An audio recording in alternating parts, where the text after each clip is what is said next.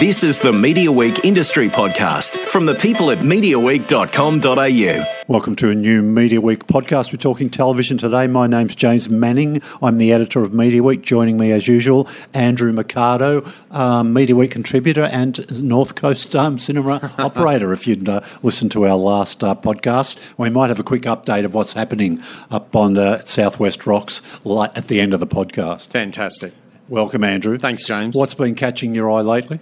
Well, I've been fascinated by Sunday night ratings, because for years and years and years it's been so predictable. Channel 7 have been sweeping the night on the back of My Kitchen Rules at the start of every year. And this year we've finally got some movement at the station. Married at First Sight just keeps growing and growing.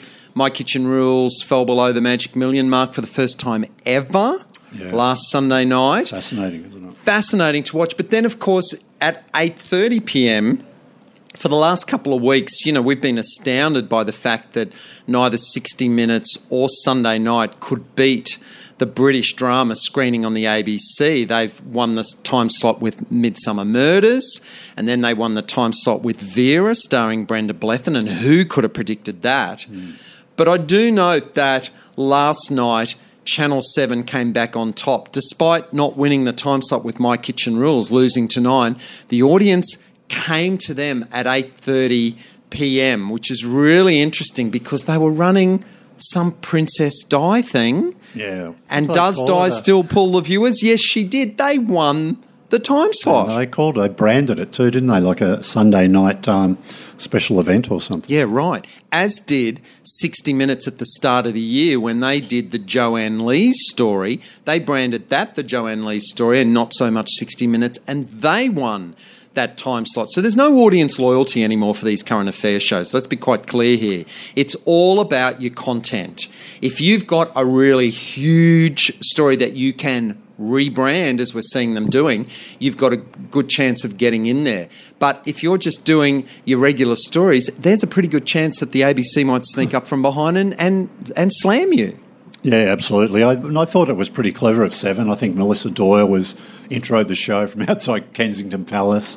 So it was they'd gone to a bit of effort. I think the viewers liked that. Why? Why die out of the blue like this? Well, I think it was celebrating the 20th anniversary, which just happens to be sometime in this year. Of her death. Yeah, I presume so. Right. Which is, I think, in August when she actually died. Right. So they're getting ahead of the rush. They're getting in early. But hey, we're not laughing because it won. A bunch of stuff, though, Presumably. later in the year. Yep. And maybe they'll even do another one if this one's worked so well. Yeah. Or you'd be looking to pick out other significant events, wouldn't you? Absolutely. Whether it's 5-year anniversary, 10, 15, 50, whatever, Well, that sort of stuff does really well. And yes. Princess Diana is always going to be an audience draw card. And, I would imagine we'll see some other networks deciding to mark that 20-year anniversary of her death early as well. Yeah. Now the race will be on to see how much else they can squeeze out of it before the actual day. Yeah, it was some of the old familiar faces, the usual suspects. But what was interesting is seeing these people now, as we've seen them all, talking after the death, maybe at the 5th and 10th anniversaries, and now we get to see them as they are today. So judging from what I saw on TVs with the sound down in a cafe this morning, it looks like Melissa Doyle interviewed James Hewitt. Correct. Who is rumoured to be the father of Prince Harry. Yes. I could see she asked that question. She did. Yes. What did he say? Well, I didn't see that, but I'm presuming it was in the negative. I'm presuming given there's so no too. headlines Yeah, about exactly. Harry's real father exposed by Melissa Presumably Doyle so. on Sunday night. Yeah. But I know in the promos they were using her asking that question, then it just went to silence. So you think, have I got to tune in? But I think most people could probably work out, he's going to say he's not. But it was good to pose the question, I guess, because you have to that's ask the one it. that everybody wanted to hear, wasn't it? You have to ask it. Married at First Sight, the 3 most watched shows on TV last week were the 3 episodes. It was only on 3 times. Yep. So all 3 episodes did very well. It's beaten... I think it's beaten My Kitchen Rules on the 3 of the 4 nights they've gone head-to-head on Sunday this year. Yep. So just fantastic performance. The only program I think to ever beat My Kitchen Rules in the past has been The Block. Wow. And then again, it was some special episodes. Yeah, you know. yeah. So, all power to Channel 9 for taking a format that maybe had 8 episodes a series, 8 one-hour episodes, and, you know, they used the word supersized it, and they really have. They've got the experiment running, 3 months or whatever. It's a lot more content. They're squeezing every last drop out of it. And well done them for actually making what is a fairly simple concept and introducing all these new elements. I know the newspapers are saying, they stole an element from this reality show and they stole an element. I mean, that's what all television does all the time, the viewers doesn't couldn't it? give a toss either. No. As long as they're enjoying it. That's exactly right. right. Doesn't matter where it came from. Yeah. You know? The crowd favourite, I think, undoubtedly is Cheryl. Yes. I think she's been so her second relationship now has just fallen apart. Yeah. But I'm trusting the producers. I didn't see all of last night, so presumably she hasn't been written out of it. So yeah. she'll continue in some way, whether with another new chappie or. They know she's popular, don't they? She's fantastic. They've got the feedback. She works very well. Somebody is suggesting today, maybe it's TV Week or someone's saying maybe she could be the new Bachelorette. It doesn't look like she's going to find love in the Married at First Sight apartment block, does it? Well, that could work. For mine, My Kitchen Rules works best in those home kitchens when it goes into that kitchen HQ. Yeah. I'm sorry, it's just dead boring to me. I can't. Yeah. You know, I can sit through those home kitchens because it's sort of interesting. You see how they decorate, how they build their menus, but it's just too sterile. Well, there's 2 things to say about that. The first is that I've been reading that if it's not the person's home, that they should declare it. Okay. That they're faking that sometimes.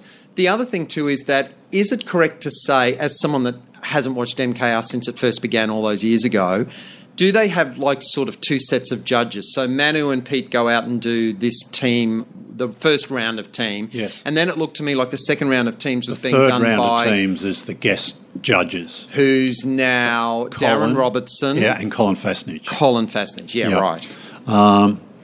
Yeah, look, that's obviously not as hot a combo as Pete and Manu. Yeah. Regarding the fake kitchens, I don't care. Yeah, right. You know?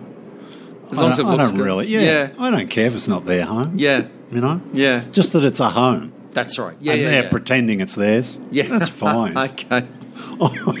You know? Well, let's face it, everyone on reality TV is pretending something, aren't they? Yeah. There's a lot of contrived... I can see why you'd say, I'd like to know it was not really that, but again, you know. Yeah. It's not going to stop my enjoyment of it at all. No, exactly, so, yeah. You know, it doesn't really bother me. But I think it's still got a long way to go, MKR. Yeah. It's certainly, I wouldn't want to be jumping on any bandwagon saying, it's all over. No, because these not other at shows all. are going to finish and this will keep going. And I wouldn't be surprised if something happens and there's a few big audiences still to come. Sure, 7 will look at, what can we do to make sure it doesn't soften again at the start of next year. But it's far from a dead franchise. Oh, God, no. And there's no one needs to be throwing a knife at anyone on that team. They've done amazing to have been this big for so long. Yeah. But when you're number 1 for 8 years, you can't be number 1 forever. At a certain point, the viewers go, we're getting a bit same old here. Everything that's happening to MKR now is just inevitable. Yeah. That's all that's going on here. You can't be number 1 forever. Yeah, for sure. But at the same time, it's accolades to absolutely the people that married Endemol Shine in Australia for what they've done. Correct. To the format, Yeah. But then again, the pressure's on them. They'll need to step up again and start to do it, year on year. Well, applications are open now. If you know a 20-something or, at any age, actually, they got... It's just you wonder, though, don't you? You look at those people, do they really know what they're signing up for, that they're actually going to be married, in inverted commas, to somebody and have to act like a married couple? My theory is that 99% of the population, James, wants to be on TV for something. And they don't care whether they're portrayed as a bitch or an idiot or whatever. As long as they can say, I've been on TV, that's the cachet, that's the prize. Yes. Andy Warhol said it himself, everybody wants their 15 minutes of fame. Reality TV can give you that. Hours after we record this podcast, we will find out who's won I'm a Celebrity, Get Me Out of Here. Yep. I think 10 would think it's been quite successful this year. The numbers are up, all people, year on year. Yep. Not sure they'd look in the key demos, but 10 saying, look, they're up all people. So as long as they've got something to hang their hat on, I think they'd be pretty successful with it. I think it's done well from what initially looked like a pretty dud bunch of competitors. Sure did, And some of them have sort of come out okay. Well, there's been some real surprise packages there. I think the biggest surprise for me is as an occasional viewer. I used to watch the show religiously. I haven't this season. The biggest surprise package for me is Casey Donovan, the personality behind her. I mean, she was such a troubled soul when she went into it. I mean, I actually looked at her and Zipporah when they both went in and went, oh, my God, what are you doing putting these troubled women in there? Is there going to be some sort of support network for them? But, I mean, Casey Donovan her personality has really shone through. And I think celebrity reality shows are never better than when you get to see the real person behind the star, and you can't fake it after, how many weeks in the jungle with no food and not sleeping properly in those camp beds. I think you see the real people there, and I think she has been a real surprise package, and good on her for doing that. Yeah, I mean, I've argued before that it's often the people you wouldn't think of as being good on these TV shows that stand out, and I think this series has been a good example of that, Except for Tom Arnold, maybe. But he's contributed in his own special way, though, hasn't he, by being a little bit of a car crash, threatening legal action, the other contestants saying, oh, he was a nightmare, didn't really miss him when he'd gone, so he did he did deliver in a certain aspect. I suppose he has, but, I mean... It's probably a good job he left when he did. Oh, absolutely. I don't think that he brought anything to that show. I just don't get why anyone thought that he was a good idea. Could it be that stuff he knew about Trump? Were they hoping that he was going to deliver some bombshell that might get them an international headline? That's the only reason I could see why anyone would be paying attention to Tom Arnold after all these years.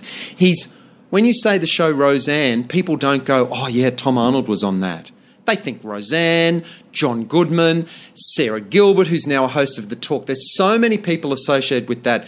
Tom Arnold wasn't even a big US sitcom with his one US sitcom that he made. So I still question why they thought that was a good idea. And I'm sure they're questioning themselves now with their legal threats and how much they were supposed to pay him and all that stuff.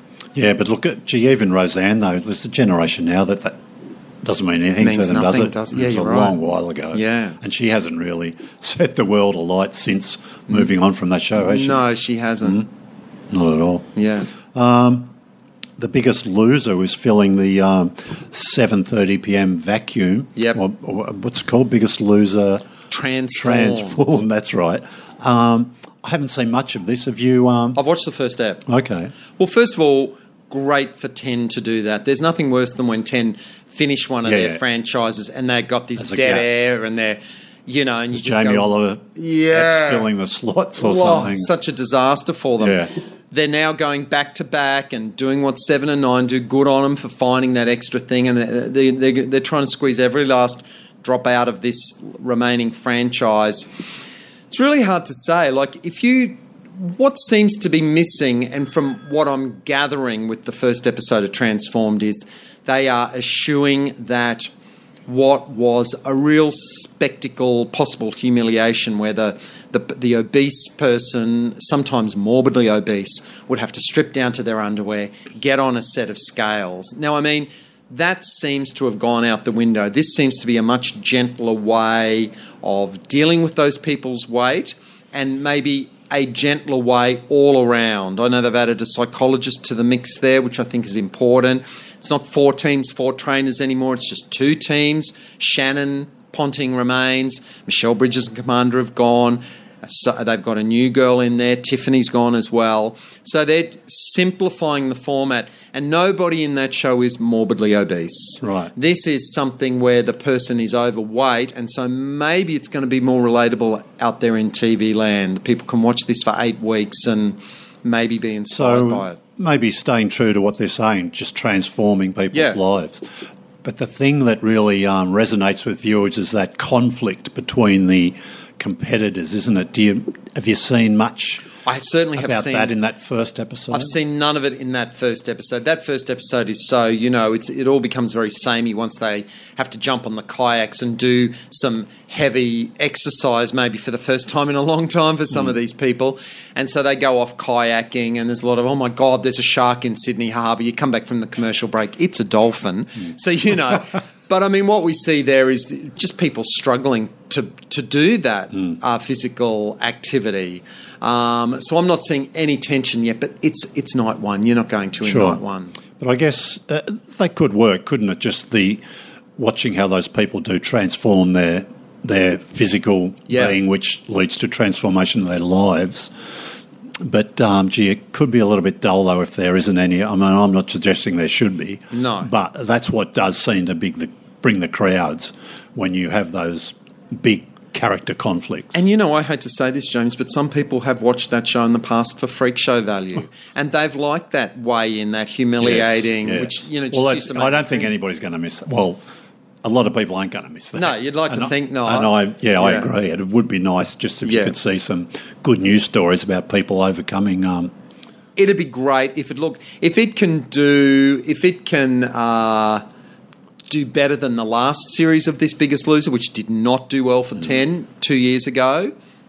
Hopefully, fingers crossed, something works. I guess in numbers, it's got to do 6-ish, 600s. Yeah. 7 or 8s would be nice. Yeah. Anything above 5 is probably maybe okay. If you're under 5, it's bad news. Yeah, and I mean, it hit a series low back in that last series. It got as low as 300. Fours, it went into the 300s. Okay. It did really. It dipped in the middle really badly there. Well, I think the lead in now, the project most nights at 7 p.m. does between 5 and 6. Yeah. Good nights between 6 and 7. Yeah. So if it can just at least keep those numbers, maybe build slightly. And job done, I guess. The other thing too is I've forgotten what the other thing was. But it's funny. Now you come to say this, I'm thinking to myself, what a shame they hadn't been able to stretch out I'm a Celebrity grand final for 3 nights so that The Biggest Loser could start on Wednesday night and not be up against Married at First Sight. Because we see on a Wednesday night, as soon as Married dips, My Kitchen Rule goes up, and so does Celebrity go up. But look, whatever. They're in the schedule. They're going to give it a go tomorrow night, and good luck to them. Yeah, was it ever... you know what? I know what I was going to say. I saw the first promo last night for MasterChef. So 10's getting ready for that. So that will, I assume, slide in after This Biggest Loser. Yes. And Matt Preston talking on the weekend, somebody said, how many outstanding chefs you reckon you've got? And he said, 24. All of them. So, I mean, that's something that, you could accuse maybe MKR of not having many, red hot people. I mean, they early in the, it was Tyson and somebody got the highest score ever on the show early in this season. Yep. But then, this week they just narrowly escaped elimination. Yeah. When they certainly weren't able to back up that their performance. So, the food hasn't been, setting the world's palates are tingling. So it's, which MasterChef really always delivers on, so that's something that could have the edge over MKR this year. Yeah. So it'd be fascinating to see how it goes. Feud started this week on Showcase. I had massive problems last week. I couldn't get my media access to preview it, but it finally came through on the weekend. Tell us a little bit about, some of the viewers would be interested. Now, media critics can access, all the networks have different systems for watching a preview. In the old days, they used to send out all the DVDs. Yeah. Discovery Channel still does that. I don't know if there's many others who do. So, and this time it was using the Foxtel system to watch their news. Yeah, and it was the Fox America site, it's called, that has previews for certain critics. And I guess what happens is if you don't use it for a certain amount of time, you fall off their radar. So they didn't recognise my credentials, so they had to reactivate me. But when they finally did, I got to watch 3 episodes of Feud back to back, and it is, as I suspected, going to be delicious. It premiered last night on Showcase. Did it figure in the top 20? In terms of ratings? I don't think so. I mean, it's very niche. Yes. You have to be I was surprised it didn't do a little bit better. I mean, it's an amazing cast. Jessica Lange, Susan Sarandon, Judy Davis. But it's a very niche old Hollywood story about Betty Davis and Joan Crawford, during the making of Whatever Happened to Baby Jane. And the niche audience is going to love every minute of it. But, is a young person going to watch Feud? I'd really wonder about that. Well, yeah, but young people aren't the only people they monitor in TV ratings, Andrew, are they? Surely. Well, Brian Walsh said that over 50s were still important to Foxtel. Well, they are. I think they are. I think they should be important to all. I'm just about at that milestone myself. So I think just as I'm filling a bit of time here, I'm just looking. I was nearly all sport yesterday. The non-sport that rated well on the weekend was Real Housewives. Even that was down a little bit, 71,000. I thought, might have been hoping for a little bit more, the Arena channel there. Ghostbusters, that remake on Premiere Movies, Foxtel did reasonably well. Oh, here we go. No, 42,000 for 42. Feud. Yeah, okay. So it made the top 20. All right, that's good. That's a pretty good effort. Yeah. It might have really good word of mouth too. It was so funny and bitchy and crazy, in a way. And I mean, I've read the book that's based on, and so much of it happened in the public arena. It's not like people are making up what their private conversations are for the dramatic purposes. But all that stuff that sort of went on set in front of crew. I mean, it's that part of it's fairly accurate, and it's pretty damn funny. Oh, look, I thought it was just sensational. It's just easily going to be one of the best shows of the year. There's going to be some pretty good stuff to push this probably out of the top 5, I would have thought. Yeah. I don't know, crazy with predictions when we're only halfway through March. But, gee whiz, how good was it? Jessica Lange, Susan Sarandon. Wow. Just and I mean, superb. they are icons, and they're playing such iconic characters. Yeah. And yet, by the end, particularly with Jessica Lange, I was like, oh, you are getting Joan Crawford down to a T now. I'm really starting to lose Jessica Lange. You become Joan Crawford. And every now and then Susan Sarandon delivered a line. It wasn't, she still looked like Susan Sarandon sometimes, but every now and then she delivered a line and you just went, oh, no, actually, that's very Bette Davis. Yeah. Amazing. Yeah. Amazing show. Scene stealer. Stanley Tucci. Yes. As Jack Warner. How good was that? That was hilarious. Studio chief. Wow. Oh, and the good news is he's in all 8 episodes. Fantastic. So there's plenty more of him to come. And when he thumped the film director Robert Aldrich was in there. Played by Alfred Molina. Oh, yeah, I want to come back to him in a minute too. And he was trying to sell Jack Warner and the idea of, it was Joan Crawford that sued them. Bette Davis sued them years ago in the 30s to try and get out of her contract, and he blames her with sort of paving the way for actors and actresses being able to get out of their studio contracts. And he thumped his hands on the desk and he dropped the C word at the top of his voice, saying, that she's never coming back in here again. And didn't he say, she gave me hemorrhoids, I'll show you if you like, I've still got proof. I mean, it's outrageous. And spoiler alert, but at the end of the conversation, Robert Aldrich says the magic word that gets him to finally reconsider, and I will pay you first. Yes. For the distribution of the movie. And see, that's all true. That actually is what happened. Yes. You know? Yeah. Yeah, so that's one of... Yeah, but Alfred Molina, look, he's one of my favourite actors, that guy. How good is he? He always plays a bit of an understated character. He's never a lead, really. Yeah. But he's just fantastic. The Robert Aldrich. And Robert Aldrich has got a history of a man's movie director, tough guy, making really swashbuckling sort of macho movies. Yeah. And he didn't really come across as that sort of character. No, he didn't. Well, look, I guess it's because this show's having to portray him quite correctly as getting in touch with his feminine side, because he's got 2 notoriously difficult leading ladies. So he's got to massage each one of them in a very, very particular way, and he goes a little bit further than massage every now and then, shall I say. But yeah, it's like he's not making a man's movie here. He has to behave and do and say things to keep those women on side. Yeah. Alfred Molina, look, I mentioned this the other week, Close to the Enemy, that the BBC series on BBC First. Yep. He had a supporting role in that.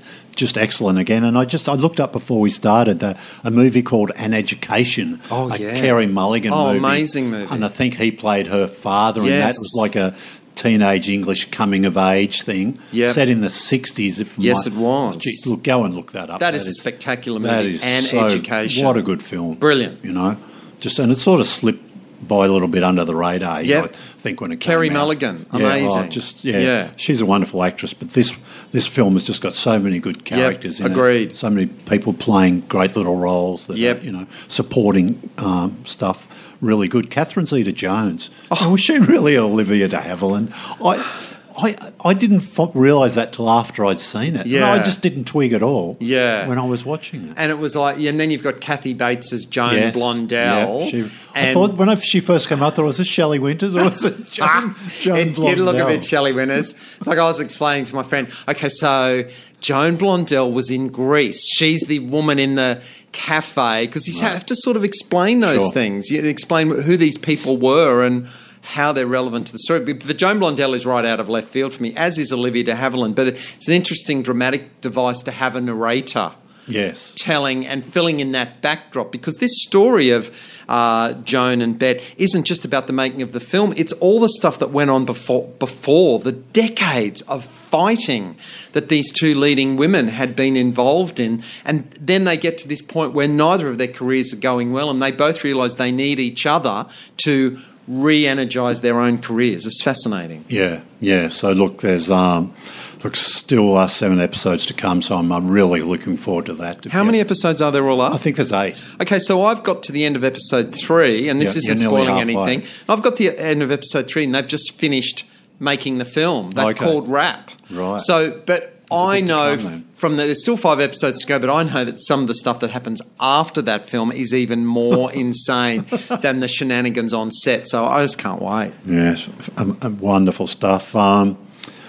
Delta Goodrem is still being promoted as in the new season of House Husband. Now, has she been on screen yet, Andrew? No, she has not. And I sent that email to you yesterday suggesting, let's ask, where is Delta? And sure enough, I picked up the new TV Week today, and they're asking the same thing, because if you look at the full-page ads that have been running in TV Week since this season of House Husband begins, Delta and Hugh Sheridan are up there front and centre as the new kids in town. We are now past the halfway point of House Husband. I'm sure it began 6 weeks ago or something, and there's still no sign of it. And yet every now and then when you get to the end of a House Husband episode and they say, and next week on the show, they do a flash of Delta Goodrem. They are leading the audience on a real tease with this. Oh, look, there's Delta. Maybe she's there next week, but she never is. I'm starting to wonder if she's going to be in even more than one episode at this rate. Well, I can tell you, I think she'll definitely be in a few. I did a set visit briefly. It's probably about September last year, and they were sort of in the middle of filming, and I got to see both of them, and they were sort of mucking around and hanging around the sort of catering trucks and stuff like that. Yep. And I spoke to Hugh. I didn't really interview Delta, but I went down there mainly to speak to Hugh, and he talked to I said, look, because they were both singing a little bit as they were mucking around. I said, any chance of a duet or anything, And he said, you never know, Delta's raised that subject, but I don't think anything ever happened along those lines. And Hugh actually has been over at, he's big on his music. He's got a band together, and they've been performing at the Adelaide Festival. I think, Fringe Festival. Is that sounds about right. It's on in March every year over in Adelaide, so he's doing quite well there. We also talked a little bit about how he sort of surfed the networks for his last few jobs. Of course, made his name on 7, in Pack to the Rafters. Went to 10, not terribly successfully, for that. I Will Survive. And he talked a little bit about that, said, look, it was a job that I think he said he did mainly for his American agent because it was such good money. Right. He was a bit doubtful. Yeah. But he had nothing but praise for the what was it, the opera, the weird opera series they made on the ABC that ended up getting was that? Out of ratings. It wasn't The Beautiful Lie. It was, I can't remember what it was called. Yeah, it was called The Divorce. That's right. That ABC. Yeah, it was like an opera. It was over 4 nights, played out a survey, rated pretty poorly. See, that's a bad title. Yeah. Who wants to watch a show about the divorce? And an opera. An opera. Yeah. Suck them in for something else and then make them think it's something else. But he thought, he was pretty happy with it. He thought, they did a good job. Hugh is a real, he loves the sort of the singing and the musical side of things, so I get why he would have enjoyed that project so much. My understanding of I Will Survive was that was one hell of a fun show to make, travelling across the outback in the Priscilla bus, and, I talked to some of the crew members that were on there, and they're still... quite often when people are in television and the project is a failure and they get so upset about it, but then a couple of years down the track they can look back when they're removed from the bubble and go, yeah, that really was a bit of a heap of shit. But if you talk to someone that worked on I Will Survive now, they'll say, oh my God, that was so much fun to make. Yes, it didn't really work in the ratings, but then at the same time, nothing was really working on 10 during that really bad period they went through. Sure. When they were trying George Negus at 6:30 and all that, they made some terrible, terrible decisions around then, and I Will Survive was part of that. The Halcyon has been cancelled before it turns up on Australian TV screens. British period drama. Yep. Said by some to be the new Downton Abbey. It certainly has... Not going to be the new Downton Abbey. I think it was headed for the ABC. Yeah. And but I guess we'll still get to see it here. But yeah, I guess we will. The 5-star hotel in World War II. I watched a couple of episodes of it. I just find it really strange that the Brits are always in such a hurry to announce that they're axing a show. They did it recently with Indian Summers, that Julie Walters show. They barely get to the end of season 2, and they're like, that's it. We loved it, but we feel there's no reason to go on with it. And I just think, whoa, you could just leave that for a couple of months, couldn't you? And let it go off around the world. And because the moment they say the show's coming to an end, that just kills it for me in terms of, I don't need to watch this anymore, Yeah, well, it's ITV, isn't it? It's ITV, so and that's... You think that's going to kill syndicated sales big time, isn't it? Sort of does. I mean, if something's out there one season, it's this big, expensive could be the new Downton Abbey. Oh, but it's been axed. Whoa, there's the downer. It's not the new Downton Abbey, is it? It goes against everything that they try to sell the show with. I guess there's production considerations, though. I suppose. That they should be well into season 2, pre-production, maybe even filming. Contractual agreements with the stars, techos, or production, all that sort of stuff. They're in a real hurry to tell their crew and cast, you're free, get another project. Here in Australia, we keep them hanging on forever, James. Yeah. Oh, maybe they'll go again, maybe they won't. But I mean, I'm going to be less excited about am I going to miss an episode? I'm not going to care now. So I think, there's only a bunch and it ends with a cliffhanger. Then there's no more, and we won't get to see that. Yeah. Something else coming back, or something coming back that's been very successful over a long period of time, unlike Halcyon, Wentworth. Yeah. They're running quite a clever black and white promo at the moment, aren't they? Yeah, for the new season. And I think maybe they're repeating it somewhere on box sets or something. They're giving viewers the chance to get back into it. All of the seasons? Starting from season 1, yeah. I think they're probably all there anyway on demand, probably aren't they? Probably are. I'm still a bit confused about that box sets and on demand because... I've never gotten around to looking at it. There's too much. Too much choice these days, James. So anyway, you've seen the first ep? I've watched the first episode the first ep's Series in colour? 5. Yes, absolutely. Okay. And there's no plot spoilers. I'm not saying, but B. Smith really is dead. I mean, the first episode is the fallout from there, and then it starts, as you would expect with Wentworth, spinning off in a different direction. Look, it's still as strong and still as fascinating as ever. I mean, that first episode is very much it's very grief-stricken as everybody has to deal with B. Smith's death, but some really interesting moves from the new top dog that's taken over in her absence. Okay. Pamela Rabe's still in there as Joan Ferguson, and everyone's still shit scared of her, as they should be. And some other really interesting character directions going on there. I think the fans will be really, really excited about where the show's heading. Yeah, it's one of the long-term successes, of course, for Foxtel. Another little segue here, Australian drama series that was very successful.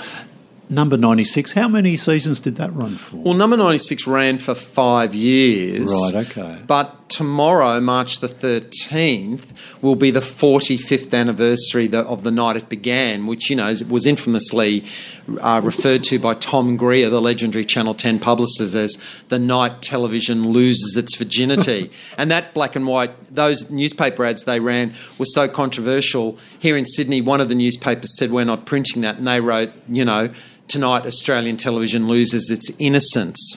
But now, 45 years later, we refer to it as the night Australian TV lost its virginity. And tomorrow night, there's actually the launch of a book about number 96, which is not the first by any means. I mean, I included a massive chapter in my book. It was the inspiration for me to write Super Aussie Soaps, all those years ago. Yeah. David Sell, the creator of the show, has written a bio called number 96, Mavis Bramston and Me, in which he's told his story. So this new author, Nigel Giles, who I know very well, I've been friends with him for a long time as a fellow number 96 devotee. He's done something really unique. Not only has he published this book through a crowdfunding scheme called Pozible, P-O-Z-I-B-L-E, in which you have to raise a certain amount of money, and if you don't make it, you lose all that money. Okay. Everyone's just given their money. Do you know what sort of amount you need for a book publishing? It was substantial. It was several thousand. Yeah, okay. Anyway, he got the money for it. And his book's really interesting because what he's done is he's interviewed many of the cast and crew over the years and done a lot of audio histories for the National Film and Sound Archives. Okay. And what he's done is he's letting everybody tell the story themselves. So it's direct quotes from all of these people, and he has amassed some incredible photos and the merchandising that went on with this show. And, I think I know everything about number 96, but one of the interesting things I've learnt through reading this book is that a New York, could have been the New York Times, but a New York newspaper did a survey back in the 70s and researched ratings based on population. And per capita, number 96 was the most successful television show in the world with its ratings. And we know this. We know that it got these world firsts in terms of the first ever gay character, the first ever transgender character played by Carlotta, all these firsts and everything. We know that it also created what is used now as the first ever 5 nights a week primetime soap in the world, and that their production model that they invented back then is still being pretty much used today by Neighbours and Home and Away. But to actually read, though, and you tell people this show was phenomenally popular, to actually discover now that it was also the highest rated TV show in the world at that time. And that's why 45 years later we're still talking about it. If you grew up in the 70s, this show was monumental. 5 nights a week, 8:30 p.m. every night in suburban lounge rooms. A lot of kids in Australia not being allowed to watch it, but hearing about these sexy going-ons from their friends next day. You had to find that kid at school that was allowed to watch it. Everybody was talking about this show, and they're still talking about it, some of us, today. Yeah, so look, it's number 96. Nigel Giles is the name of the author, and you should be able to get that in most bookstores, or you can certainly order it online. And it's a very nice production. We've had a flick through it before, and they've done a great job on the design. They've done a really great job, The illustrations that he's collected in there, the memorabilia, the posters, the TV ads, it's just incredible. And there's quite a lineup of people coming tomorrow night, that so many of the cast have now passed on, but, a lot of the remaining cast members are coming tomorrow, including Carlotta, who was famously pretty much kept away from the rest of the cast so they could keep her true identity a secret and really shock people.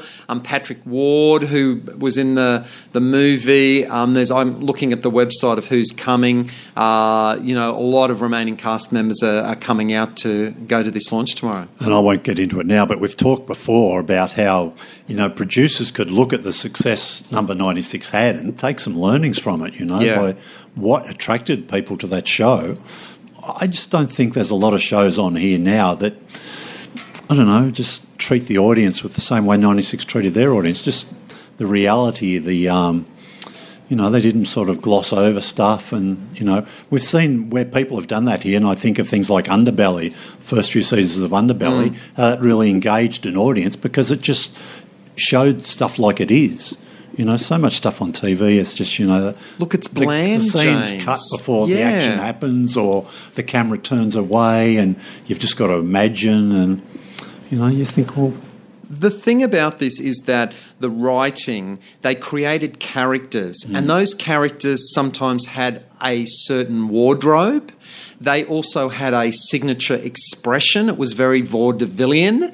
It was ethnically diverse. It was sexually diverse. They were characters that arrived really well thought out before they walked into the show for the first time. And that's what I don't think we see on TV today. We see people living in these amazing art decorated sets. Homogenised. Very homogenised. They've all the girls have the same hairstyle. There's a real blandness. But then you go back to the characters of Number 96, and the reason people can still remember that there was Dory, Herb and Flo, and Norma, who ran the wine bar, is because it was just really stood out from the pack. Absolutely. There's a lot of lessons to be learned if people working on shows today can create characters. It counts for a lot. A couple of things I've got. Law and Order. You talked about 10 experimenting with their Saturday nights. I think they're doing it again. They are. The end of this week. Law and Order. The new season's coming back on a Saturday night, which I noticed that. A pretty. Almost risky move to me, because it looks like it's going to follow a movie, so that means it's sort of going to be on a slightly different time. And by the way, those movies it's going to follow are going to be very family orientated, because they want to compete with 7 and 9, who do that at 6:30, 7 o'clock. And you're going to go from your family movie into, Law and Order. What's it called? Special Victims... SVU, Special Victims Unit. Every time I watch SVU, it's a really ghastly sexual crime. It's really full on. I find it quite disturbing. Yes. And women constantly being put in these really horrible sexual situations. I don't think that's a great fit myself. No, look, season 18 if you're a fan. But I think it's risky, But again, at the same time, it is nice to see them experimenting with their Saturday nights. Keep trying. But maybe a slightly different lead-in. Speaking of advance warning, Game of Thrones. You've got till July 17 to get your calendar in order. Okay, you'll be able to devote an hour a week to the new season of Game of Thrones. Again, screening during the day as it goes to air in the US, which I think has been about 11 a.m. from memory. Yeah, around there. And then it repeated again that night. And that'll be on Showcase, which is the home of HBO. This one isn't HBO, but it probably could be. Vikings finally wrapped up last week. Episode, I think there's 20 episodes in season 4, and at the very end of the episode they previewed season 5. Did they? Which I also think is going to be another 20 episodes. Wow. And the creator, Michael Hurst, said recently he thinks there's 2 more seasons left in it. So that would be the penultimate season. And I think the SBS pull-through at the bottom said coming soon. So I've got a feeling they might have filmed it, because they had a bit of footage too in the trailer that's been released. So, and the big surprise there for me was Jonathan Rhys Myers turning up as Bishop, I think, Helmund. How's he looking, James? Well, he's still looking very handsome. He looking does. a bit. He looks amazing, but he's going to play a pretty ruthless bishop, right? And the trailer showed, he loves wielding his sword, but he's a ladies' man as well. What? And he's into a bit of rough trade. So it was pretty full on, as you would expect with Vikings. Yep. Pretty full on trailer. So his character development is just going to be fascinating through these next seasons. Do you watch Vikings on SBS? I do. Do the ad breaks? Is the show made for ad breaks? Do you feel like they're inserting ads in? It does feel a bit of because often there's a very poignant scene that lingers. Yep. And in the show itself, then it cuts to, and then here they go to an ad, and it does break the Because I'm wondering how Game of Thrones is going to go with enforced ad breaks there, because I'm noticing when I watch a half-hour HBO show on Showcase that there are 2 ad breaks in it now, which never used to be there. I mean... during that 30 minutes? Yeah. They're still not breaking up their hour shows, though, are they? Well, don't know that. I must have... Did I watch... I had Feud on in the background for the second time. Was there an ad break during Feud last night? I don't think there was. You're right. Huh? There wasn't. I don't think so. No, I'm pretty sure there wasn't. I was watching it for the second time in the background as I did other things. But, if you watch Divorce with Sarah Jessica Parker or High Maintenance, one of those HBO shows, there are two ad breaks in there. And I know that they don't... Two separate ad breaks? Two separate ad breaks in a HBO half-hour sitcom to bring that out. And I think, guys, come on. This is not the way in today's age to be sticking two ad breaks into a HBO sitcom when we know that that's airing in America with no ad breaks. Yeah, but look, I loved the season finale of Vikings. It was fantastic. We lost some big characters in that season, though. Travis Fimmel and Elisa Sutherland, both great Aussie actors, who played King and Queen at one stage in the show. They both died. Maud Hurst, who played Helga, who was the I think the partner or wife of Flocky, who's been every episode ever. She was stabbed by sort of an adopted daughter she took on, and she's interestingly the daughter of the creator, Michael Hurst. Wow, okay. And his other daughter's also in the show, but I won't get into all that. Linus Roach also departed, who was King Egbert. Yeah. He did a great job. He was okay. a really good role. Linus Roach, the Roach, son of great Bill Roach, who's been playing Ken in Coronation Street since 1960. Yeah. Well, he's had a role in Coronation Street. Yeah, too, he has too. He played the son of his real life dad. Yeah, right. Yeah. Okay. Yeah. But look, a great actor. He did a really good job. So it was just and all I was told. I only realised today. I was checking through some of the castings. Roman Polanski's daughter has been in Vikings as well, which I didn't realise. Wow, I didn't know that. Yeah. So very intriguing cast. And look, it's been really brutal, some of the stuff. The show ended with the Vikings ransacking some places in the UK. Was there raping and pillaging? No, pillaging, not so much raping. Yeah. But because that's really what the show started with back in the first, and I think it was probably the second episode the big pillage came on, but they were certainly preparing it in the first episode. And I remember thinking then, my Lord, this is so shocking and confronting, but sort of strangely compelling. And they haven't let up. Some of the stuff was really full on. I think in one of those final episodes they were basting somebody to try and get, like you put a pig on a spit. Yeah. This guy was on a spit as they tortured, trying to get information out of him. And, I was watching at home. Someone walks into the room. They go, whoa, what are you watching? What sort of sicko entertainment have you got on? I'm going, you're seeing it out of context. Yeah. And they're going, what possible context could there be for that sort of stuff? That's hilarious. But it's really good. SBS On Demand, I wanted to mention, have I mentioned before Midnight Sun? I think I might have. Yeah, well, see, they aired that. They did, yeah. I watched it on demand over the summer. Yeah. I watched it all back to back, and then I noticed it went to air. Yeah, I watched it I recorded them and put them on, and they did them as 4 two-parters. Right, okay. Which is a bit of a daunting way to tackle it, because it's pretty heavy, and you've really got to... I ended up watching the final 2 hours twice, just to make sure I had a good grip on it. But look, it's fascinating stuff. Yeah, it was, look... And gee whiz, the body count in that. All those Scandi noir things, they're killing people left, right and centre. It was incredible, but the very last quote of the show, which I loved, was that, life is precious, which was sort of, in a way, explaining, they were trying to get to the bottom of the serious crimes that were being committed, because, life is precious, but to show off why it's precious, they sort of reinforced that how easy it is to go. And But no, it was a great show, wasn't it, Joe? I loved all that weird sort of Indigenous stuff in there. And the filming was just wonderful. The scenery there, wasn't it amazing? Spectacular. Iceland, right? But the reason I mentioned that, there's another, I think it's called Dicta, DICTE. Right. There's a new on-demand, there's 3 seasons of this show. It's another sort of Scandi noir thing. Yep. Which they're starting to promote. Yep. So that looks really good, and there's another one I'll be able to get into. And we've talked before about what an amazing asset SBS On Demand is. And amazing. They got a new managing director last week, was appointed too. Yep. So, we could see that even develop a little bit more.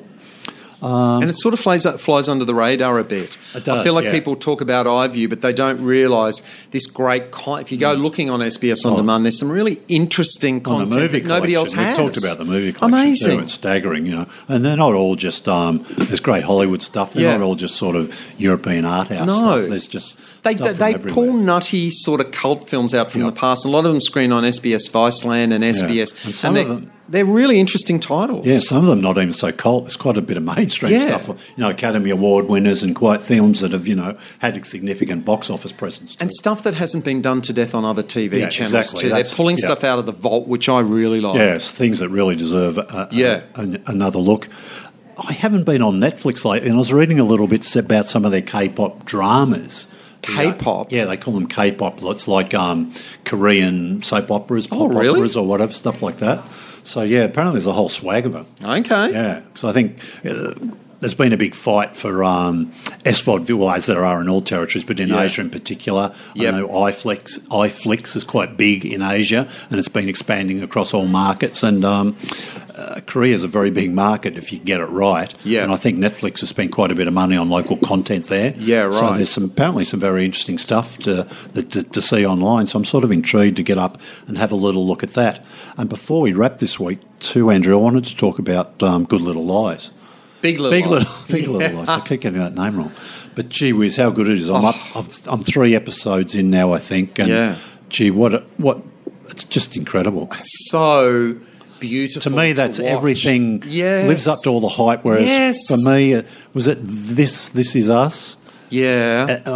Isn't quite there. It's okay, but to me, it doesn't live up to the hype in the same way Big Little Lies. No, it's true, and they're very. It's interesting to compare them, but yeah, you know, it's just. I'm really digging the music in Big Little Lies too. Yeah. There was this moment in the episode last week where the mothers and their kids were hired a limousine to go off to Disney and Iceland, were singing this Fleetwood Mac song. Yeah. And it just worked so well. There was no reason for there except to show the bonds between them. But there's this soundtrack that drives it through there. And James, how amazing is Reese Witherspoon in it? Just she owns that show. Does she ever? It's her program. Yep. It's just, Yep. And it's not just the role she's got. That helps. No, that's but true. She is just dominating. She's amazing in it. Turning it on big time, as if it was almost an acting reality competition show. Yes. And she's just, whoa. She dominates the story. She dominates the performances. Her character, and they keep referring back to her character, that her character is the dominating one, but she really does. Yeah, yeah. The other thing I'm liking is the kids. How good are the kids in it? They're almost too good, aren't they? It's like central casting.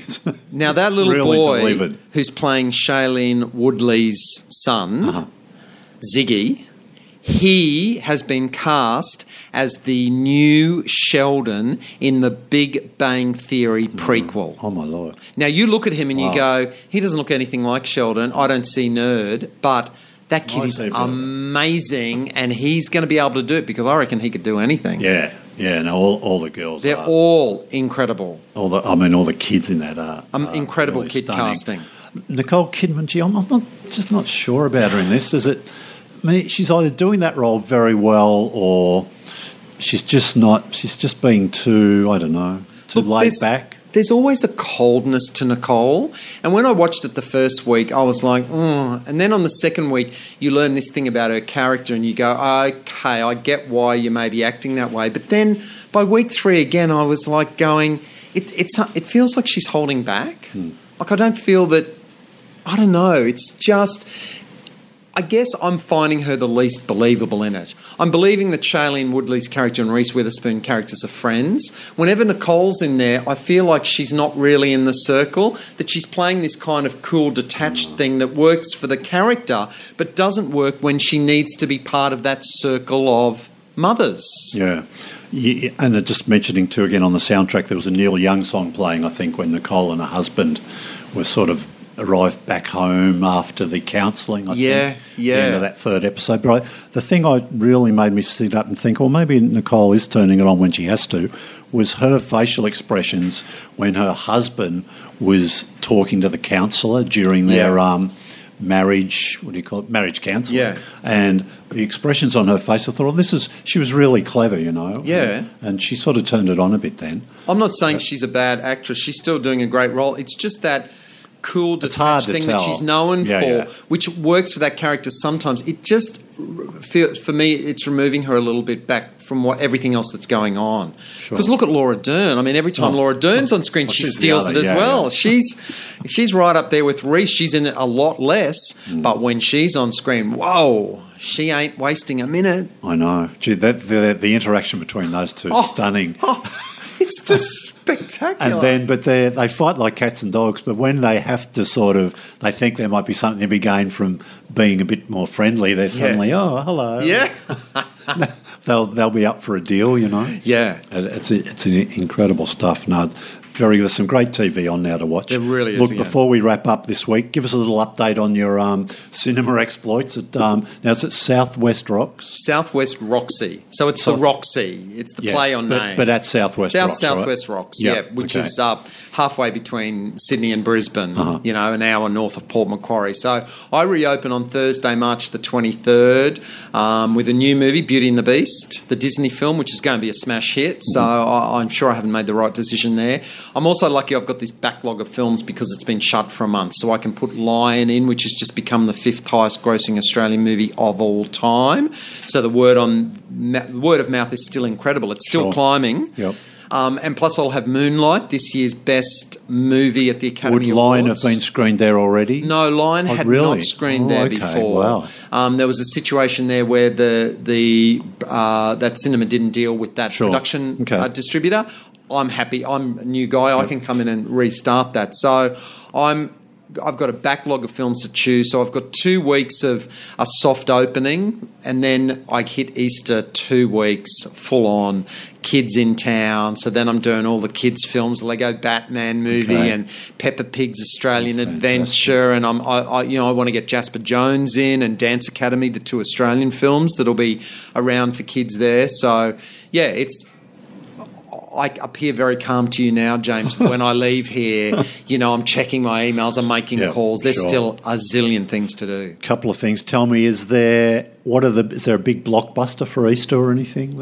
I think the big blockbuster is going to be Beauty and the Beast will still be strong. Lego Batman's, we know, is working. It's going to be a blockbuster. I'm also going to have Boss Baby from Fox, which is Alec Baldwin voicing, and I've watched the trailer. It's a 3D computer animated thing, and the trailer's funny. And I go, you know what, that kid's film that's going to pull them in from every place as well. You've always been a massive movie buff, but I bet you're taking even more interest. I tell you what, I'm watching a trailer really looking at the fine details. In a whole new light now. Yeah. And tell me, are movie posters still a thing? And they're important to help get word out and stuff like that? Especially in the area you are, I'm guessing. Yeah, it's a small country town, and they've got one big shopping centre, and in the middle of this shopping centre is our posters, a 4-sided display. Wow. And I'm very disturbed to have taken that over and get a letter back from the shopping centre saying, oh yeah, look, we're thinking of changing that.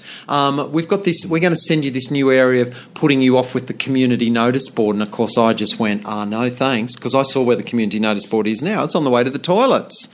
If you're going to have a big thing like that, I want it there. So that's something I've got to sort out when I get up there. I'm disturbed to see. Well, so I guess you could say this is a community service that people want to see. It's an entertainment destination in the shopping centre almost to see what big Hollywood productions you've got. That's right. And the glamorous way they do the poster artwork. Yeah. I don't want to be down an alleyway with the community notice board. That's not what you're paying the money for that space. So, but that's something I've got a lot of things like that to organise. And this week I'm going up early. We are installing a new operating system for me because it's my first time running a cinema, and the previous system that was there, I just found it really daunting. It was really complicated, and if you've worked in cinemas a long time, you'd get your head around it. But as a first-time user, I need, and I'm going to get something that they use at the big multiplexes so the 16-year-old in the candy bar can operate it. It's a drag, drop, play. Yeah. That's what I need. And I need to do that. I need to make that side of it really easy because I've got to be using FPOS for the first time. I've got a ticketing system that needs to be installed. I've got a whole accounting. Dip in the chalk tops. I've got to do all that. That side of the business screening the films has to be really simple. Fascinating. Look, I can't wait to get up there myself, and I'm going to make sure that happens sooner rather than later. Thanks, and James. I think next time we talk about your first weekend. I will. The next time we do a podcast, I'll have done the first week of screening. Fascinating. Andrew Mercado, as always, thanks for joining us. Thank you, James. Media Week. Don't forget you can check out all our podcasts at mediaweek.com.au. Click on the podcast tab or just go to iTunes and search Media Week. We'll see you next time.